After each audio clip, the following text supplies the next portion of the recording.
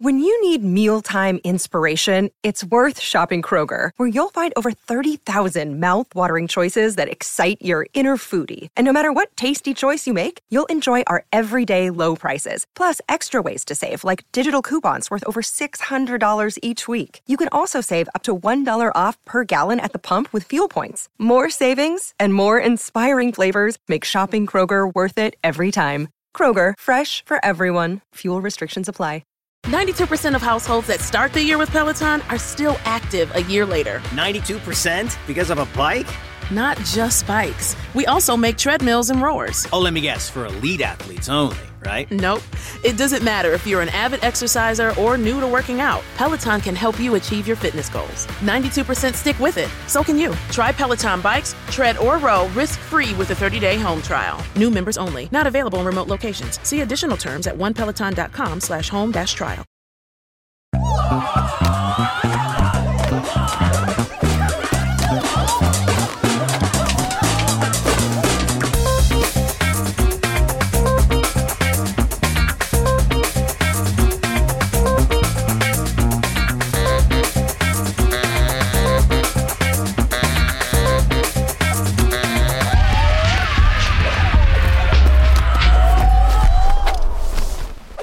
Hello, everyone, and welcome to Audio Judo. I'm Matthew. And I'm Kyle. This is your podcast of music discovery. We are proud members of the Pantheon Podcast Network, your premier source of music podcasts. We are so excited that you took the time to join us. We hope that you will be educated and at least mildly entertained. We are not professional music journalists, but we are not. Like most of you, love music. And no, we don't think our opinions are more valid than anyone else's. Everyone's point of view is important, and whatever you like about music is exactly what you should like about music. We are never going to tell you what you should like, even if we don't like it, except for that beer. Besides these episodes, these beers are pretty good, actually. So I don't know what you're talking about, but please continue. Besides these episodes, we also do some mini episodes that we call Judo Chops, but you can only get those if you subscribe to our Patreon account. Kyle, how would the listener do that? Yeah, so for $5 a month, you can sign up for what we call the Front Row Seats tier. For that amount of money, you get a shout out by name at the end of every episode. You get 2-day early access to all of our full episodes. You also get access to those aforementioned bonus mini episodes that we call Judo Chops. And occasionally you'll get some access to some other bonus content. How much is that? $5 a month. Okay. You can also jump up, if you really want to support the podcast, to the Backstage Pass tier. It is $20 a month. But for that, you get the shout out, you get the 2-day early access, you get the Judo Chops, you get the bonus bits of farts and burps. Plus, you get a very special personalized gift after about 3 months at that tier. And if you stay at that tier for a full year, you can co-host an episode of Audio Judo with us. That does only activate once. You only get to co-host one episode with us, but it's about whatever you want. Any album, even if you don't want to talk about an album, if you just want to talk for an hour and a half, I think would entertain that idea. Okay, it's fine. Also, we have a new tier. If you want to support the podcast, but $5 a month is a little bit too much for you, for only $1 or a euro or a pound or a ruble or whatever your local currency is per month, you can help us by keep making the podcast, and in return for that, we'll give you a shout out. Oh, geez, I can't speak English today. We will give you a shout out at the end of every episode. One George Washington bill? One George Washington bill. That's crazy. Or one Queen's pound. Or 4 George Washington quarters? One loonie, if you're in Canada. Isn't that $2? Oh, no, that's a toonie. That's a toonie.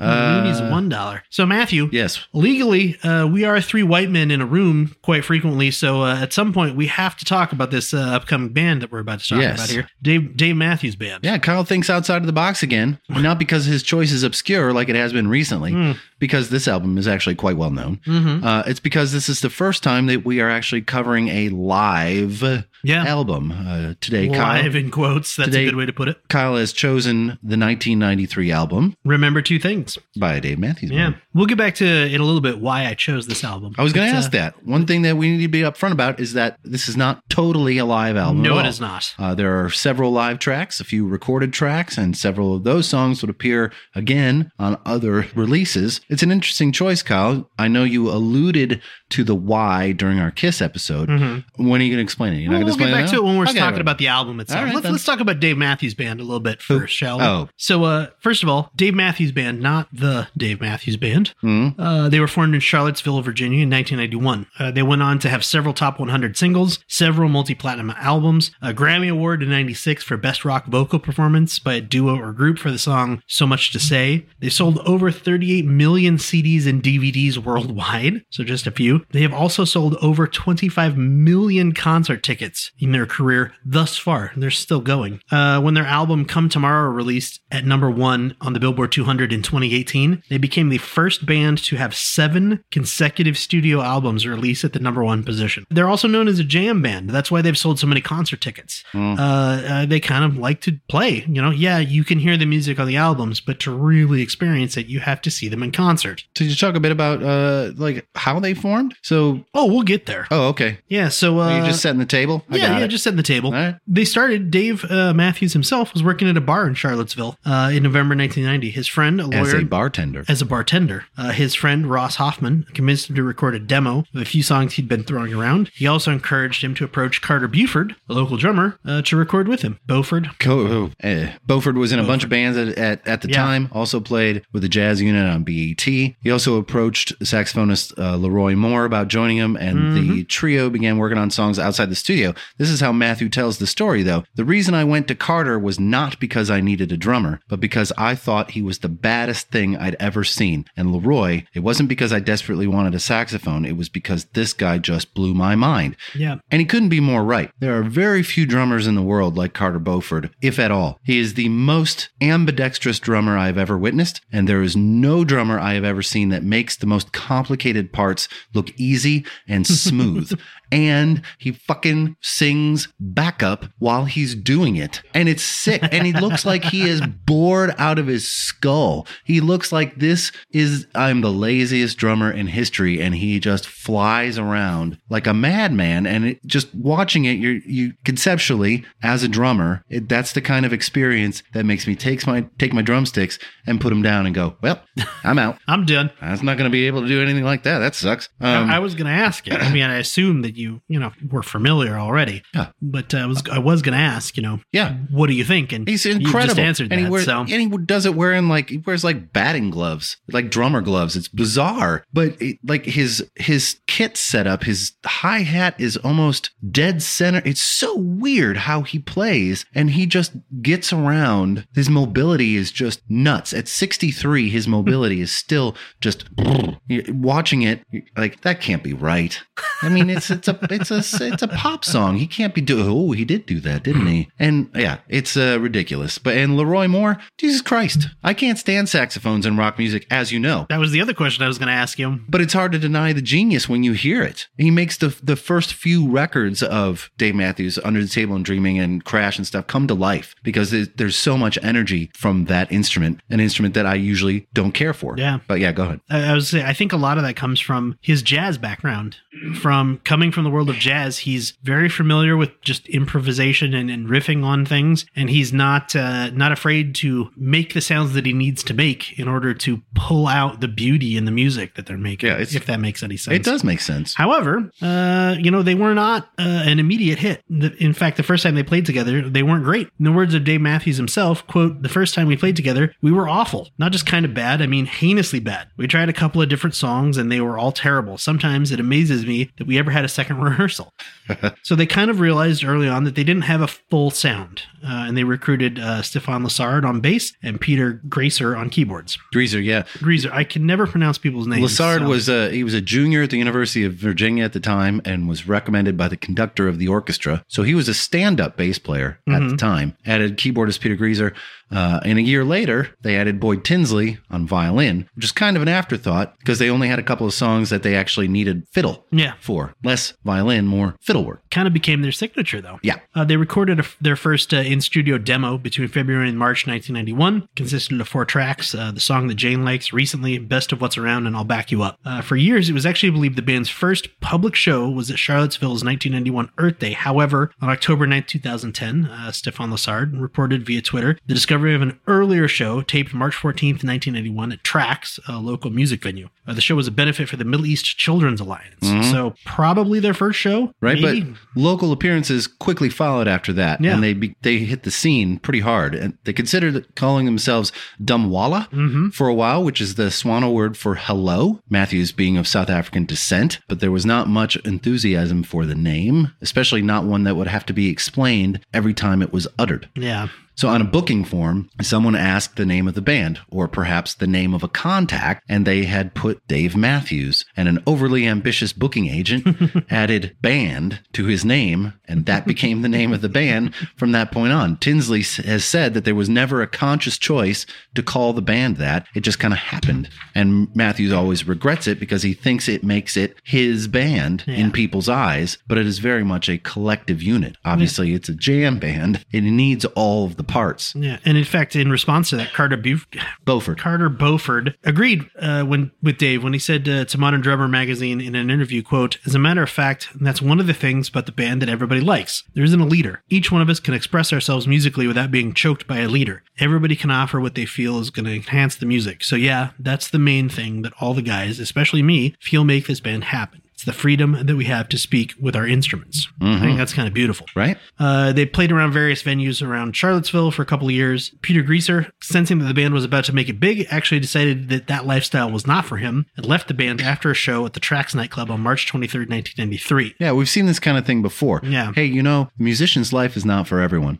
I think a lot of us dream about being a rock star or a professional athlete, but when you dissect it, it's not an easy life at all. The returns can be huge potentially, but the sacrifices are immense and sometimes more significant than the return. Yeah. That's a big deal. So the summer after he left, the band would record several of their concerts, and the result would become part of Remember Two Things. It was originally released on November 9th, 1993. It's the only release that lists the band name as The Dave Matthews Band, not just Dave Matthews Band. The 93 release was done by Dave Matthews Band's own record label, Bama Rags, which is a pretty baller move, in my opinion, to be like, hey, we're this new upstart band. You know what? Let's just fucking release an album. Yeah. Why not? It debuted on the college charts as the highest independent entry at the time. In 1997, after they hit superstardom, RCA would re-release the record, and eventually it went platinum in 2002. Yeah. And you said, this is the only album for a time anyway listed as The Dave Matthews Band. They would drop the for all other releases, and when this was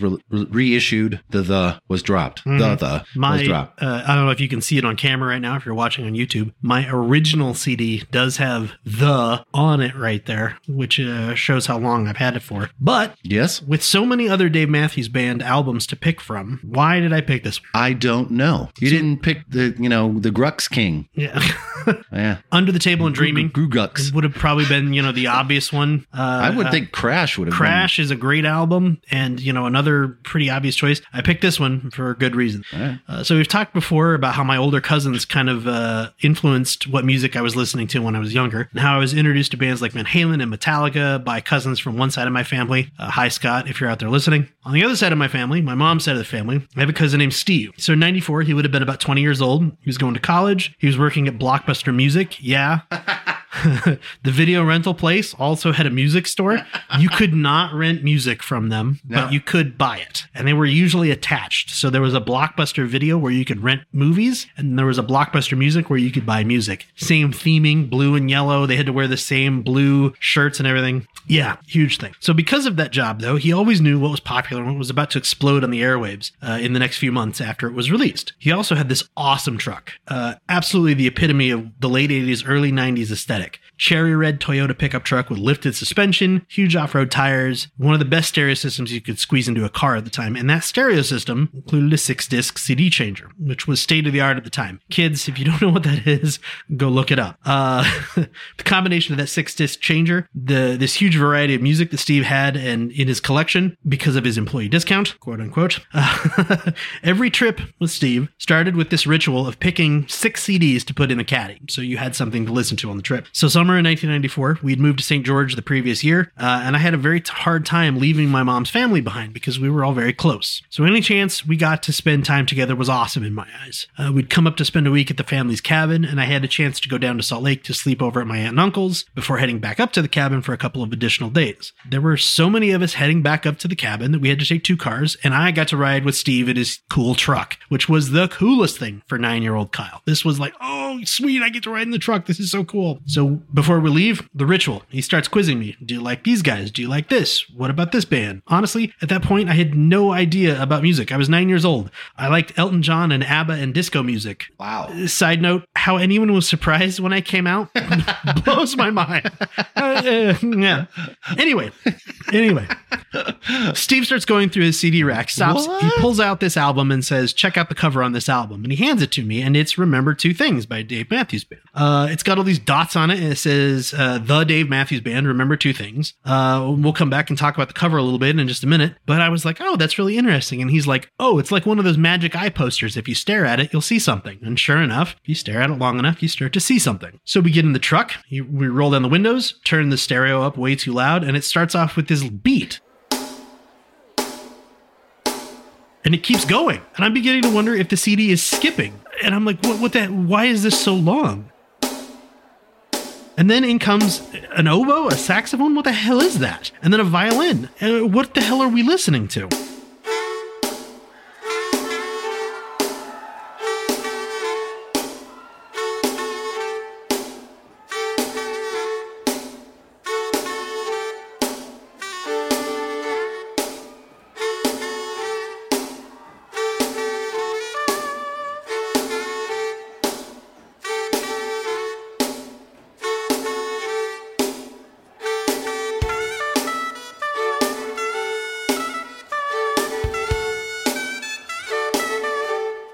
So then it starts to pick up, and the guitar comes in and the bass comes in, and I kind of start to get into it. And I'm like, oh, yeah, okay, this is cool. And I loved it. I thought it was great.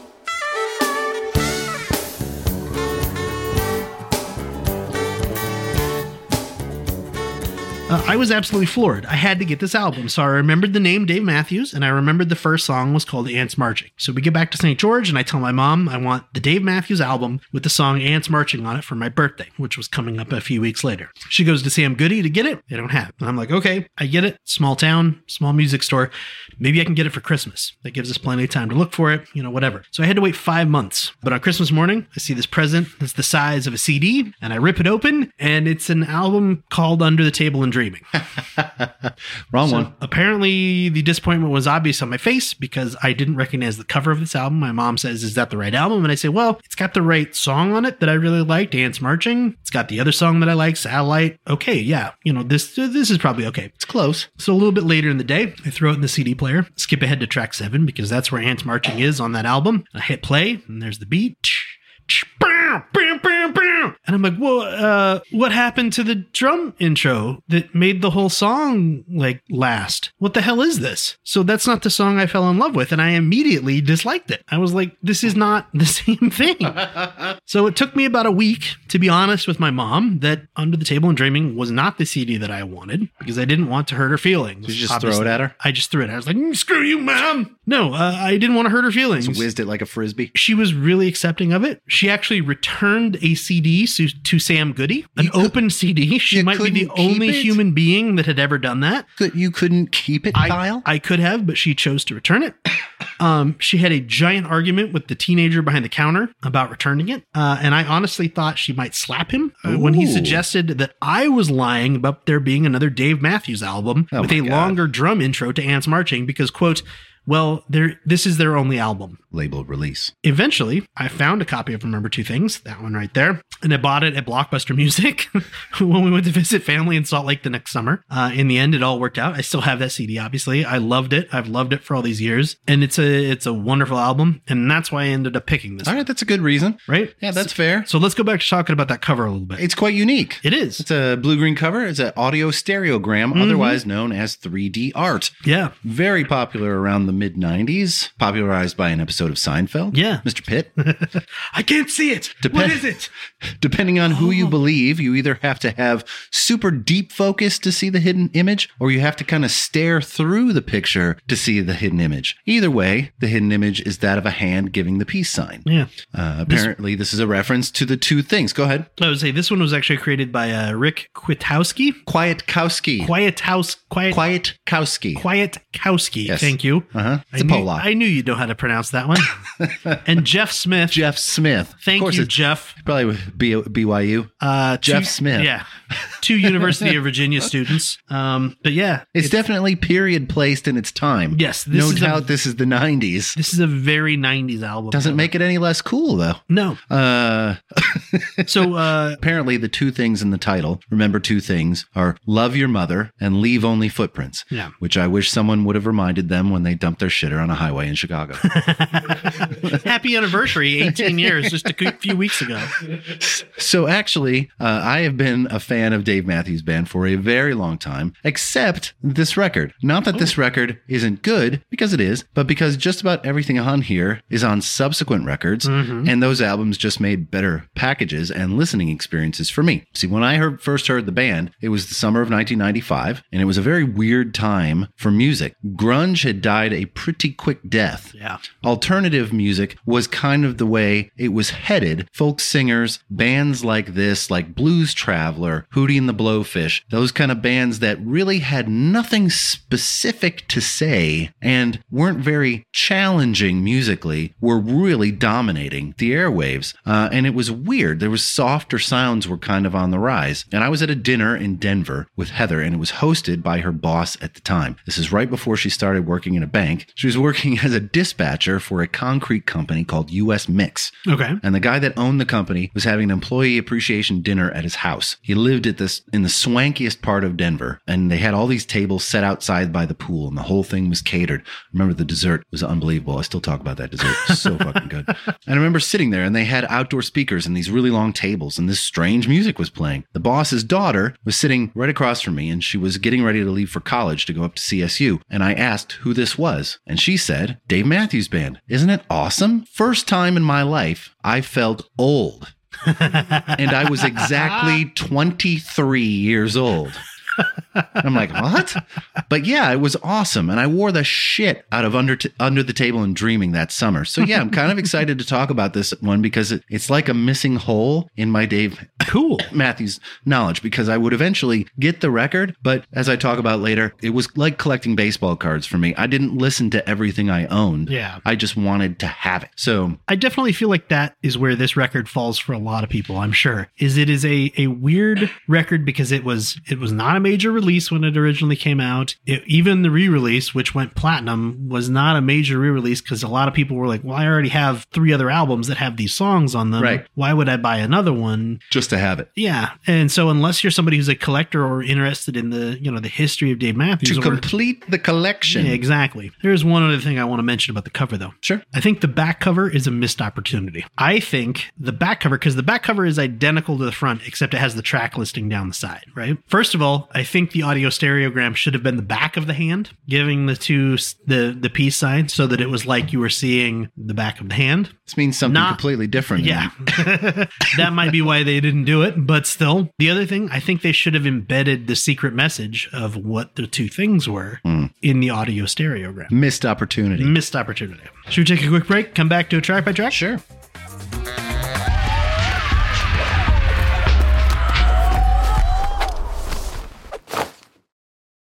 %of households that start the year with Peloton are still active a year later. 92% because of a bike?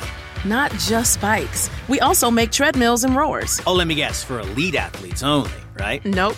It doesn't matter if you're an avid exerciser or new to working out. Peloton can help you achieve your fitness goals. 92% stick with it. So can you. Try Peloton bikes, tread or row risk-free with a 30-day home trial. New members only. Not available in remote locations. See additional terms at onepeloton.com/home-trial.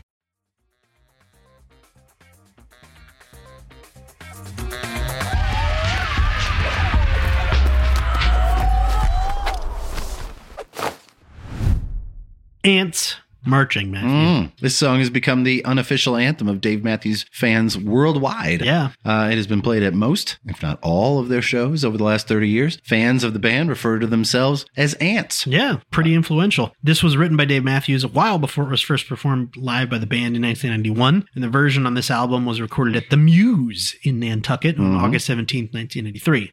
In this live version, like I mentioned before, it does start with a very long... It's like 24 times. 28 times. Oh my God. And to me, I hate it. I hate that beginning. because I know the other version of the song so much better. Yeah. This version of the song is almost 2 full minutes longer. And I even wrote, a lot of it is eaten up by the beginning of the song with the monotonous drum hits and slow start. But that's kind of the point, though. Yeah. And that to me is the thing that I love so much about this version of the song is that they can be luxuriously wasteful with it. But it is musically reminiscent. I think that's the whole point. The song is all about drudgery of everyday life, and how we were just little ants headed to work, going about our normal lives, and then going back home in our cars like little ants. And that beginning is that drudgery, almost like you're hitting a railroad tie with a hammer. You're just like bang, bang, bang over and over again, and you're like, God damn it, when is it going to stop? Like I said, the first time I heard it, I thought maybe the CD was skipping.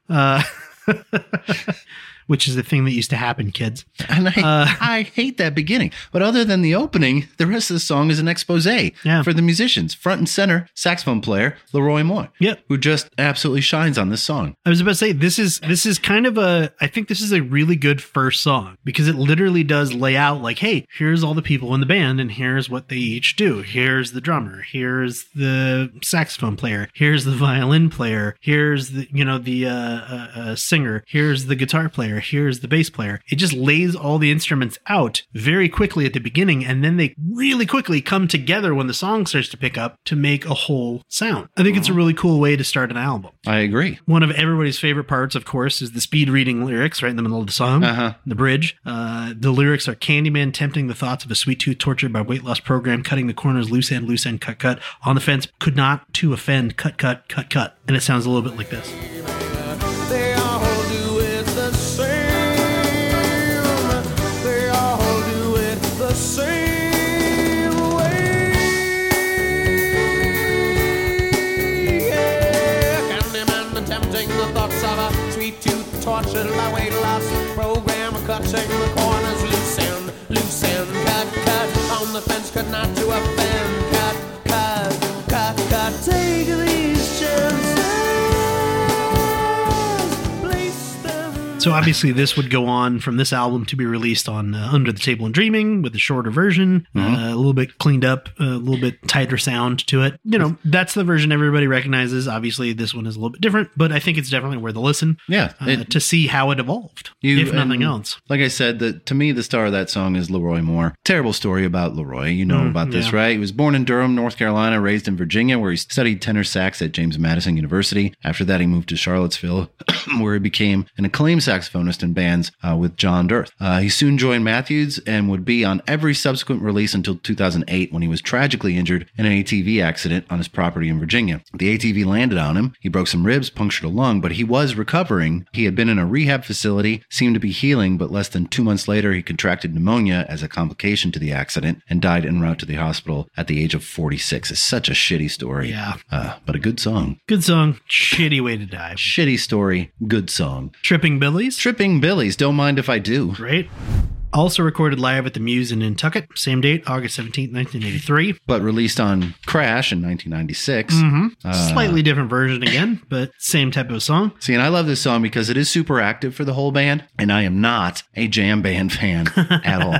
I don't like the Grateful Dead, nor do I like Fish with a PH. I think the only reason I like this band is because of how active and versatile the band is, and I have never seen them live, so I am not in any danger of running into a 45 fucking minute version of this song.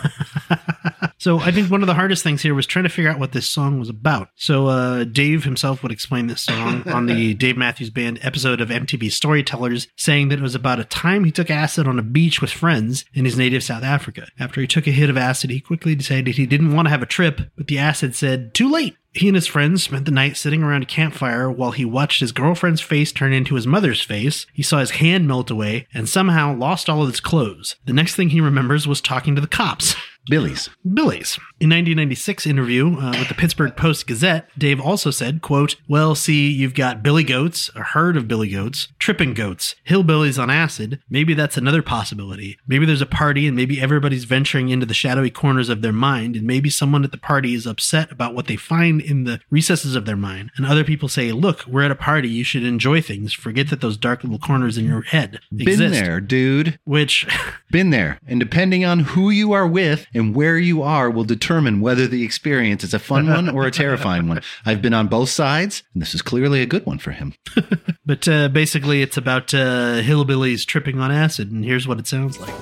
Dragons were smoked, bumblebees were stinging us. I was soon to be crazy. Eat, drink, and be merry, for tomorrow we die. Eat, drink, and be merry, for tomorrow we die. 'Cause a tripping man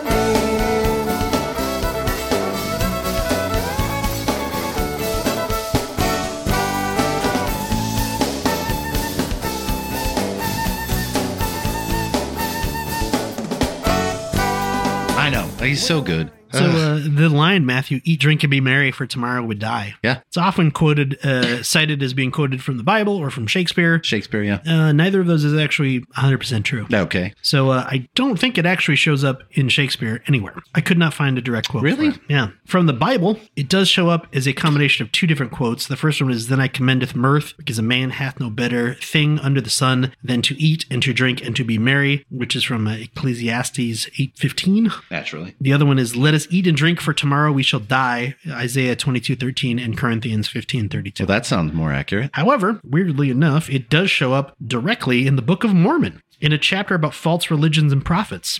"Yea, and there shall be many which shall say, Eat, drink, and be merry, for tomorrow we die, and it shall be well with us. Yea, verily, though I listen to the Dave Matthews Band." Indeed you shall. Yeah, I thought that was really interesting, because I was 100% sure. I'm like, oh, that's from the Bible. Not directly. Kinda. A little bit. He does a call out in this song. Oh, yeah. Yelling, "Take it up, Boyd." Yeah. This is, of course, for Boyd Tinsley. This is technically the first song that he worked on with Matthews back in 91. He would remain with the band until 2018, when he was fired for sexual misconduct allegations leveled against him from a band member in a different band that he was in at the time. That's a shitty way to go out. Yeah, it's very strange. Awkward. Strange story. So one other thing this song did do for the band, the line, "Legs crossed around a fire, my yellow flame, she dances." A lot of fans believe that's the origin of the Fire Dancer logo that would become synonymous with the band in the years following this album. Huh. It was designed by Dave after being asked what he saw when he looked into the crowd at a concert while he was performing, which I assume performing on acid, maybe? I don't know, but That's not recommended. no, recently. Recently, it isn't recommended? Recently is the next song on the Oh. album. This is not a song I knew But yeah. before listening to this record. And it's funny because I had this CD for years and I don't know that I ever listened to it. I had it because back in the day, like we said, our CDs were trophies, things you collected. I probably had upwards of 1,000 CDs, but realistically never listened to more than probably 50 or 60. They were just objects. And this album sure fell in that category. It's a nice love song. It's kind of about one of the peaks in a relationship where everything's good and the couple's deeply in love and they're, showing it off and they're making out in public and they're kissing and they're holding hands and they're So hugging. says you. You think Well, it's very indicative of early Matthews stuff. A lot of his lyrics are completely unintelligible to me. Oh. He does a lot of mumbling, and I honestly have no idea what the song is fucking about. That's funny because I did say in here that whether you love or hate them, Dave Matthews' unique vocals are on full display in this song. Sounds a little bit like this.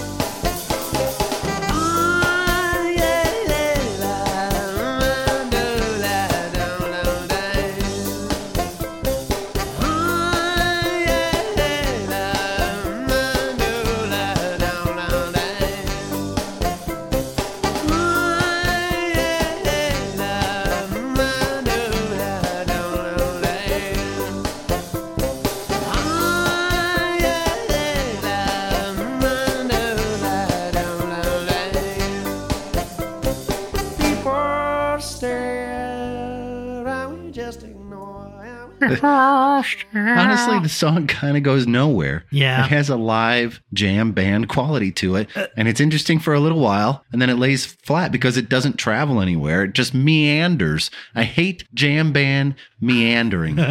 Can't stand it. That's true.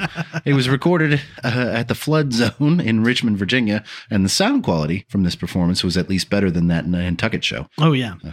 which sounded kind of muddy. Yeah, there's definitely a weird a thing that happened in the early days of Dave Matthews was they actively encouraged the audience members to bootleg their concerts. And part of that was for many years, you could actually get a feed directly off the soundboard if you brought your own recording equipment. Oh, geez. And so a lot of these early concerts, you can go back and hear 20 different versions of a song because somebody showed up at the first 20 times they played it and recorded it directly off the soundboard. Okay, I found like a old FAQ for the Dave Matthews fan club, and there's a whole description about what equipment to bring, where to plug it in, what settings to use. There was like the biggest section in there wasn't about like an album of theirs. It was all how to record shit at their concert. Yeah, and apparently they did that for a number of years until somebody started to try to commercialize it. Of course. And then the band kind of put a stop to that. I don't know what their policy is now. Fuck you, capitalism. My assumption would be, with modern digital recording equipment and things, that it's probably impossible to stop. Yeah, pretty much. But in all honesty, I think this is kind of a good follow-up to Tripping Billies as kind of a come-down song. I totally agree with you. This feels a lot more like a jam session than a song. But it's, an interesting little ditty, and I think it fits in a good spot on this album. One thing I do love about the song is the steel drum sound at the top of the song. I think that's cool. And of course, the playing of Carter Beauford. Good God. He's so busy and he never fucking stops. I can listen to him play all day, just not necessarily on this song. Satellite. I actually really love this song. Oh, it's so good. This is my favorite song on the album. Right? And I read a number of reviews from actual ants of the band that can't stand it. Really? Like, really. It's hard to fathom because the thing that I really love about it is that it has this non-conventional structure. If you break down how the song is put together, it's kind of a tapestry, but makes no logical sense. And I love that. The song was written based on a finger exercise that Matthews used to do when he practices guitar, much in the vein that Sweet Child of Mine was written by Guns N' Roses. Okay. Same thing, but much different results. And I think the chorus of the song is my favorite of their entire catalog. Winter's cold, spring erases, and the calm away by the storm is chasing. Everything good needs replacing. I think that's just very cool. What is he doing? Look up, look down, all around. Look up. Yeah, Hey Satellite. Yeah. This was actually originally a song called After Her. Oh. And almost the entire song, all the lyrics, the song itself is the same. The lyrics, similar. The lyrics were almost entirely changed. And it, like you said, it kind of follows these interesting themes of cycles, both in the music and in the lyrics. It's seasons. It's cycles of, you can go from one thing to the next, and then that leads back to the first thing. The legend has it that the song was changed because the woman from After Her was Dave's former girlfriend. And when he began dating his future wife, Jennifer Ashley Harper, he didn't want to continue to perform the song where he was longing after a former lover. So he quickly changed all the lyrics. Oh, wow. The way he puts the words together is very original because a lot of times there's no rhyme or reason to the end of a line or the beginning of the next line. They just kind of run together. Yeah. This version is not so much a different arrangement than the version on Under the Table and Dreaming, but it sounds a lot different. It sounds a lot drier than the single version, a lot less reverb. It was recorded live at Tracks in Charlottesville, but there's very little room noise. It's very dry. Yeah, it sounds like this, in fact.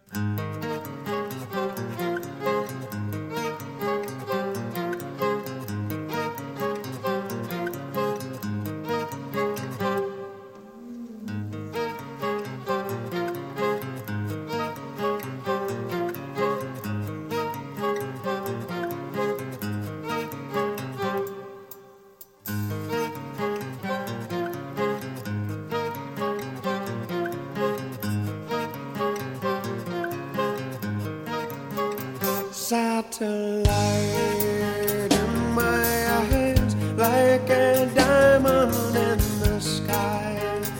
How I wonder, satellite strong from the moon, and the world your balloon, keeping time for the mother station.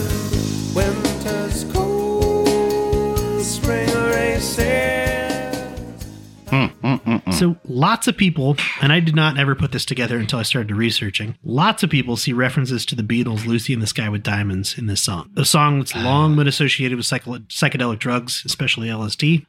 Maybe. I don't see that. Almost every song on this album has some relationship to drugs in it. And the Beatles were so hugely influential to music. For me, it's hard to find a musician that wasn't directly or indirectly influenced by them. So I feel like you're really reaching when you're saying things like, the one of the last lines in this song is something about the Weatherman's satellite eyes. Yeah. And then they immediately say, oh, that's like Lucy's eyes in the Lucy in the Sky with Diamonds. And it's like, it's a little bit of a reach, right? I agree. But I thought I should bring it up because I saw it multiple places online and I was like, The single version that would appear on the next album was to be the fifth and final single released from that record, and it reached number 18 on the modern rock charts. There's a cover version of this by Mika that I had not heard, but I can imagine it's probably a much bigger version than this one. And Josh Groban also recorded a cover version. I can only imagine that one is also bigger. Probably a little bassier. Just a bit. Blue satellite. Robert Goulet. One Sweet World, Matthew.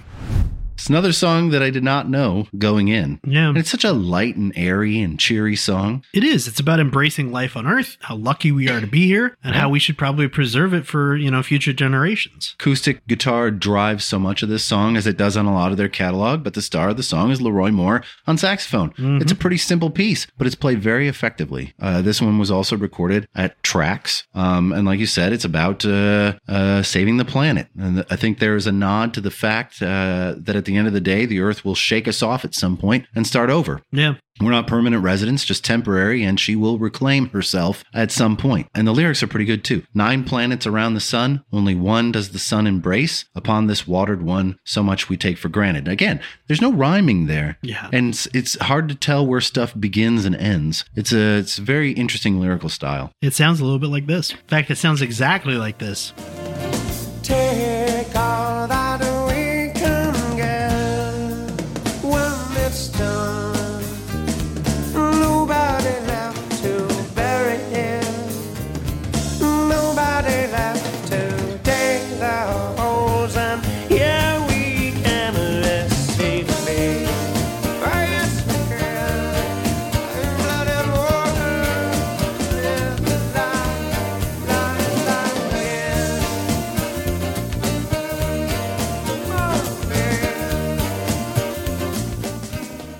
I definitely would not know most of the lyrics to these songs if I did not have the ability to look up the lyrics to these songs. Yeah, I think that's true. If you were just trying to guess, 75% of them probably wouldn't match. I think the further he got into his career, as his voice started to drop a little bit, his lyrics became much more understandable. Yes. And I think in this part, it was just kind of muddy and weird. Yeah, it's hard to understand. In 2002, though, Ben & Jerry created an ice cream flavor called One Sweet World, WHIRLED, as a tribute to this song. Combination of coffee ice cream, caramel, and marshmallow swirls. And they donate many of the profits from the sale to several environmental charities. Yeah. It sounds delicious. Great. I like marshmallows in ice cream. I don't know. I would like that to flavor go, is pretty good. Would like to go get some. I don't. Do they still make it? I don't. Any idea? Well, maybe. Randy says they do. Maybe I'll have to stop at the grocery store on the way home. Ooh, I could go for some ice cream right about now. The song that Jane likes is exactly that. Yeah.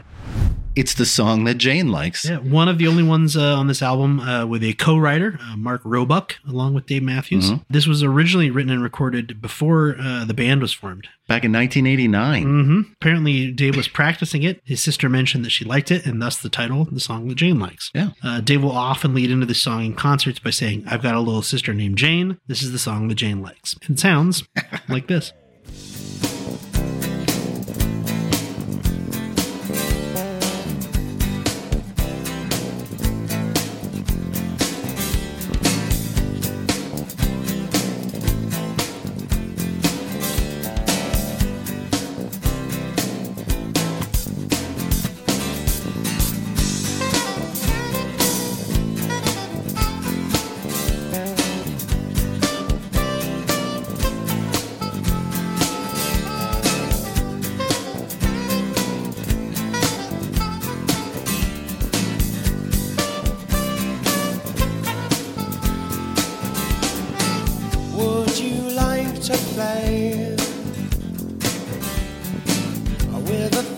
thought of a friend in a distant passing stage while you lie here round with your hands up and out so. So what do you know about Mark Roebuck? Sounds familiar. he's- Sears Roebuck? Sears Roebuck, he's the founder of Sears Roebuck. Due to a time travel accident, he will travel back to, no. He's an American composer and musician who, surprise, lives near Charlottesville, Virginia. What a I didn't surprise. see that coming. He's mostly known for his work in the 1980s with power pop group The Deal. Who? The Deal. The Deal. The Deal. Big They deal. were a big deal. Big However, deal. he was working on a project called Tribe of Heaven with Dave Matthews. They recorded an album in the late 80s at some point. It was released in 2005. It's called Imagine We Were. Okay. It is not bad. It's Really? it sounds a lot like acoustic Dave Matthews Band. I mean, it really, surprise. Surprise, it sounds like him. Surprise, his vocals are still there. I don't know how I feel about this song, though. It has become like hugely popular. They play it in so many This one? concerts. Yeah. It's another one that just kind of winds its way around and meanders a bit. I Like, it feel never like- gets anywhere. I feel like this is probably hugely popular because when they play it in concert, Because people there's are so high. people are fucking high, like Randy said, and on top of that, there's probably a huge jam session right in the middle of this where everybody gets their own. Oh, little there turn, has to be. right? Yeah. Piss break. Exactly right. Pee break. Which that was another thing I found was amazing in researching some of this. So they do obviously, when they're on when they're on tours doing big concerts and stuff, they have set lists that they kind of stick to. And maybe and when we're in Cincinnati, we want to play this song, or when we're on the West Coast, we want to play this song. But the fan sites have breakdowns of every single concert that Dave Matthews Band has ever played, and the right places in those concerts to go take a pee break. Nerds.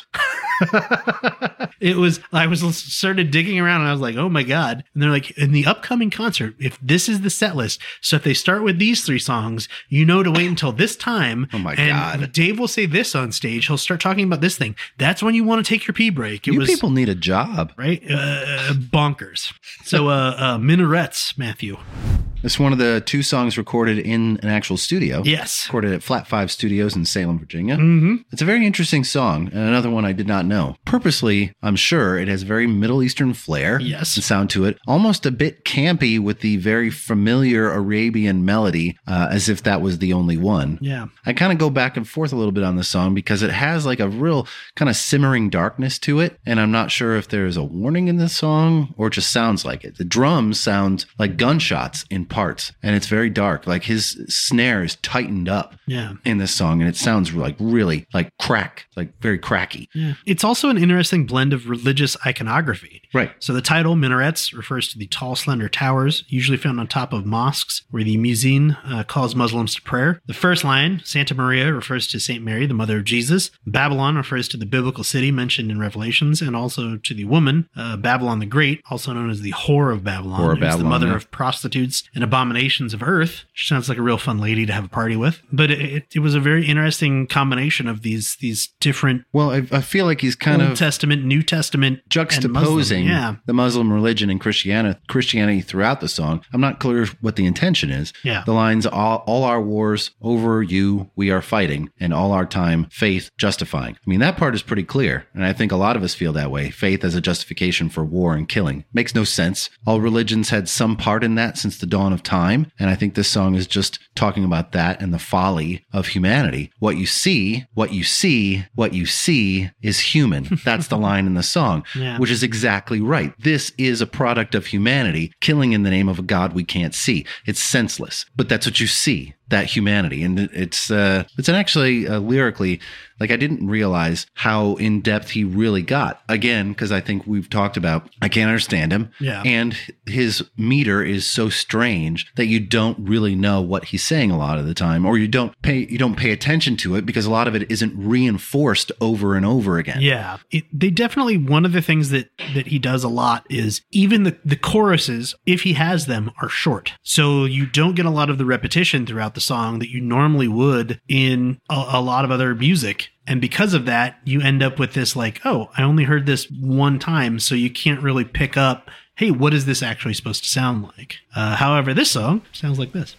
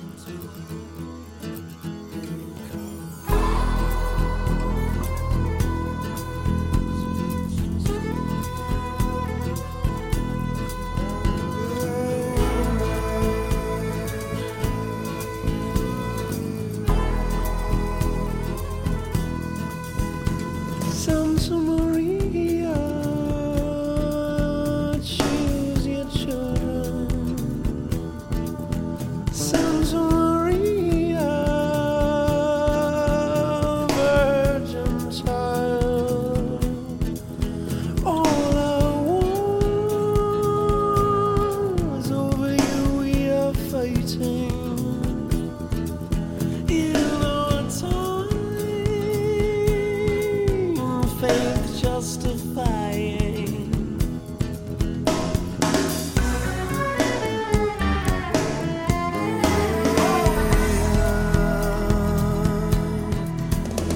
So Tim Reynolds playing the guitar here.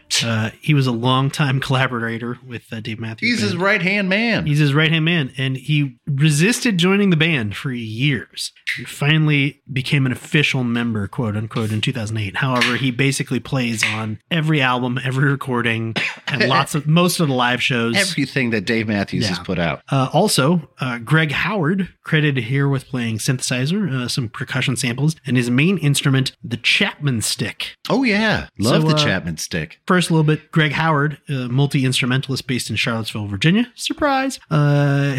He's collaborated with Dave Matthews Band twice on this album and again on Before These Crowded Streets. He's also done a lot of work with Tim Reynolds and has written books on how to play the Chapman stick. So what the hell is a Chapman stick, Matthew? Do you know? It's like a bass. Similar. It's an electric instrument created by Emmett Chapman in the early 1970s. They consider it a member of the guitar family. Chapman stick usually has 10 or 12 individually tuned strings, and it's used to play bass lines, melody lines, chords, and textures all at the same time. It's designed as a fully polyphonic chordal instrument, which is music talk for something that I don't understand. It can also cover several of these musical parts simultaneously. They look like the neck of a guitar with 10 or 12 strings, but they're the height of an upright bass. Yeah. They are very interesting looking instruments. Yeah, it's cool. It's a really cool instrument. I didn't realize there was one on this record. Yeah, so there it is, Chapman stick. C cup.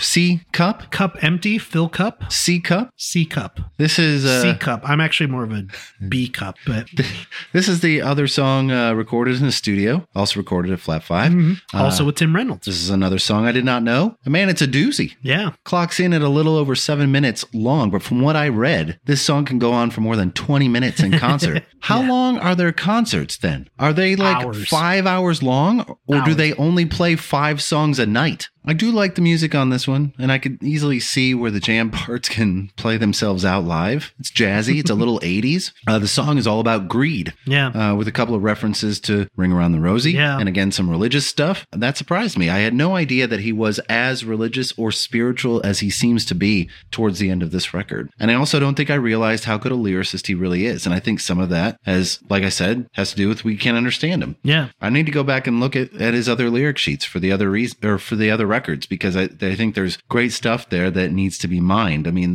these lyrics right here: forget about the reasons and the treasons we are seeking. Forget about the notion that our emotions can be swept away, kept at bay. Forget about being guilty. I am innocent instead, for soon we will all find our lives swept away. That's really good stuff, Dave. Yeah. That's too bad I didn't understand the goddamn thing you were saying. I do think it's really interesting too that like, oh, I'm sorry, my train just totally derailed there. Oh. Anyways, this is what it sounds like. Oh, look at me in my fancy car and my bank account. Oh, how I wish I could take it all down into my grave. I'd say, take a look again, take a look again, take a look again.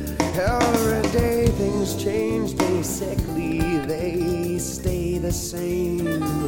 Forget about the reasons and the treasons we are seeking. Forget about the notion that our emotions can be swept away. Intentions are not wicked, don't be tricked into thinking so. Soon we will all find our lives swept away.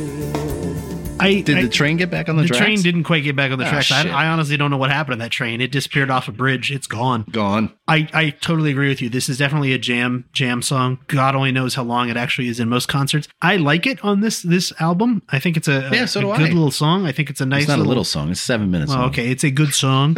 I like that it kind of sums up the theme of this whole album. Don't stress the small stuff. We're all going to die, so live it up while you can. Ooh, deep. Right? I'll back you up, Matthew. Ooh, another one. Right?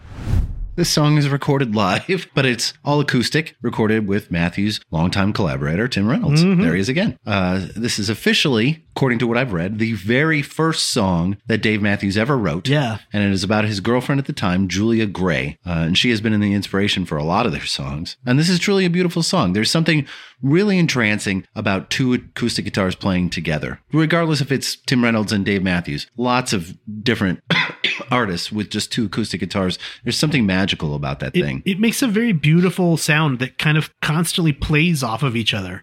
Whether that's intentional or not, it just kind of happens, I think, when you have those two sounds with each other. I do think that it's interesting. We've talked a lot of times about people's first songs, and they seem to all be about women.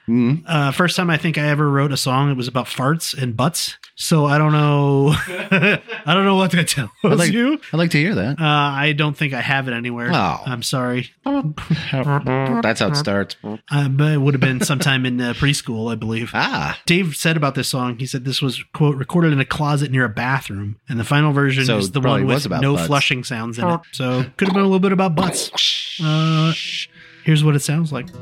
And your lips burn wild, come from the face of a child, and in your eyes the scene of the greatest view. Hey, do what you will, always walk way like your steps, do as you please, I'll back you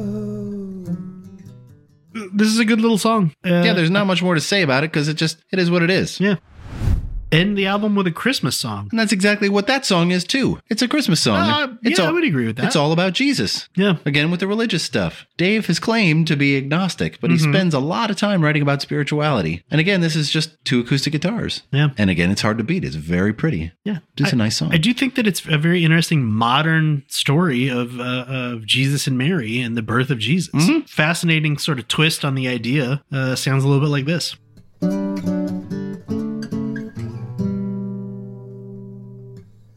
She was his girl, he was her boyfriend.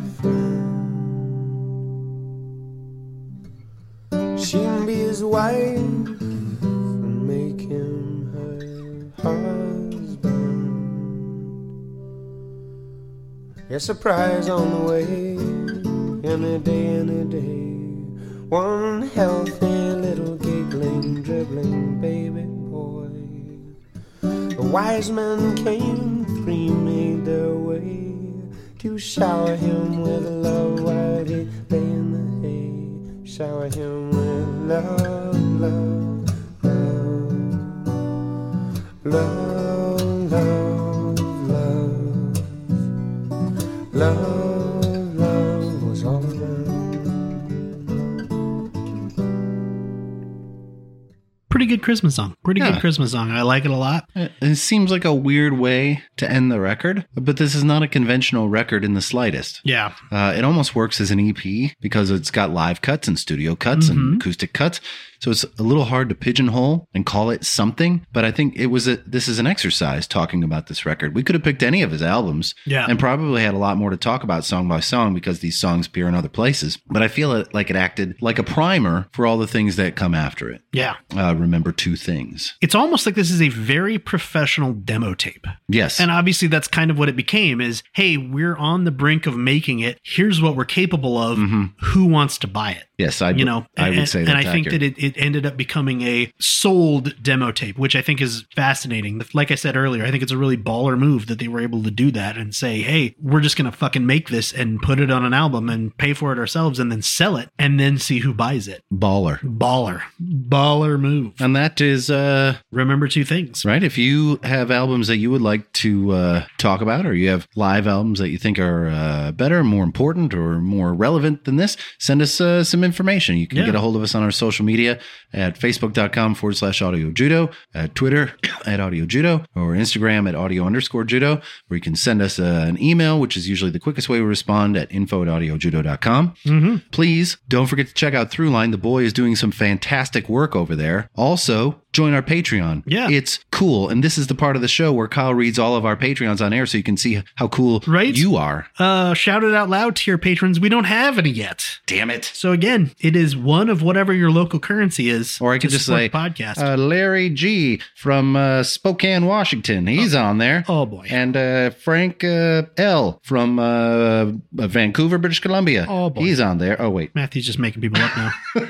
Front row seats tier. Thank you all so much. I hope you're enjoying the Judo Chops. Aaron P, Darlene W, and Mike A. Backstage Pass tier. We definitely could not make the podcast without you guys. Christian S. Don't know who that is. David W, Michael S, Scott K. I don't know who those people I are. don't know who any of those people are. No. We appreciate all of you. It does make it easier for us to find a little bit of time to make this podcast, having a little bit of funding come in to pay for it. So, Yeah. thank you all so much. Remember two things. Oh, yeah. Remember two things. Love your mother and leave only footprints. Yep. And don't dump your shitter in Chicago. Don't dump your shit in the Chicago River. We have Sorry, I episodes- didn't mean to interrupt you. Go ahead. We have episodes coming up from Soundgarden. Episodes coming from Soundgarden, Moody Blues, No Doubt, and Stevie Ray Vaughan and Double Trouble. Oh, yeah. So please come back and check that out. Other than that, we will talk to you again in 2 weeks. Kyle, have fun in Europe. I will try to. Take care, everybody. Bye-bye.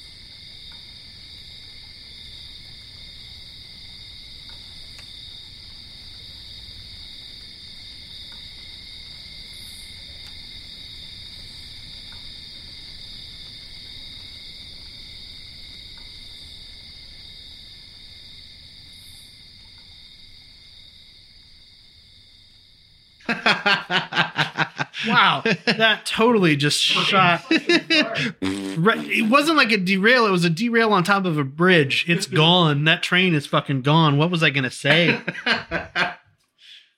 92% of households that start the year with Peloton are still active a year later. 92% because of a bike?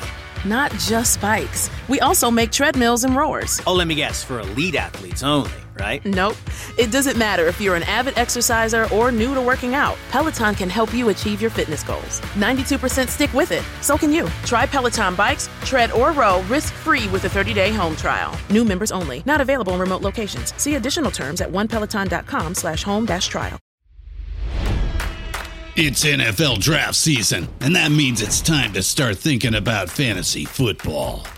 FantasyPoints.com features industry-leading experts and prognosticators using proprietary hand-charted data to help you score more fantasy points. FantasyPoints.com is the place to go for whatever kind of fantasy football you play. Whether you play fantasy football, daily fantasy sports, or do a little bit of everything, Fantasy Points has the meticulously researched content to guide you to victory. And why wait for the fall? Fantasy Points also covers the new spring football league, the UFL. Join the guru, John Hansen, Scott Barrett, Joe Dolan, and other massive names in the fantasy football universe with an exclusive offer. Use code Pantheon for 15% off any Fantasy Points package, including the all-in package, with access to every article, tool, and data nugget that Fantasy Points has to offer. That's FantasyPoints.com and code Pantheon for 15% off at Fantasy Points. FantasyPoints.com, code Pantheon. Score more fantasy points.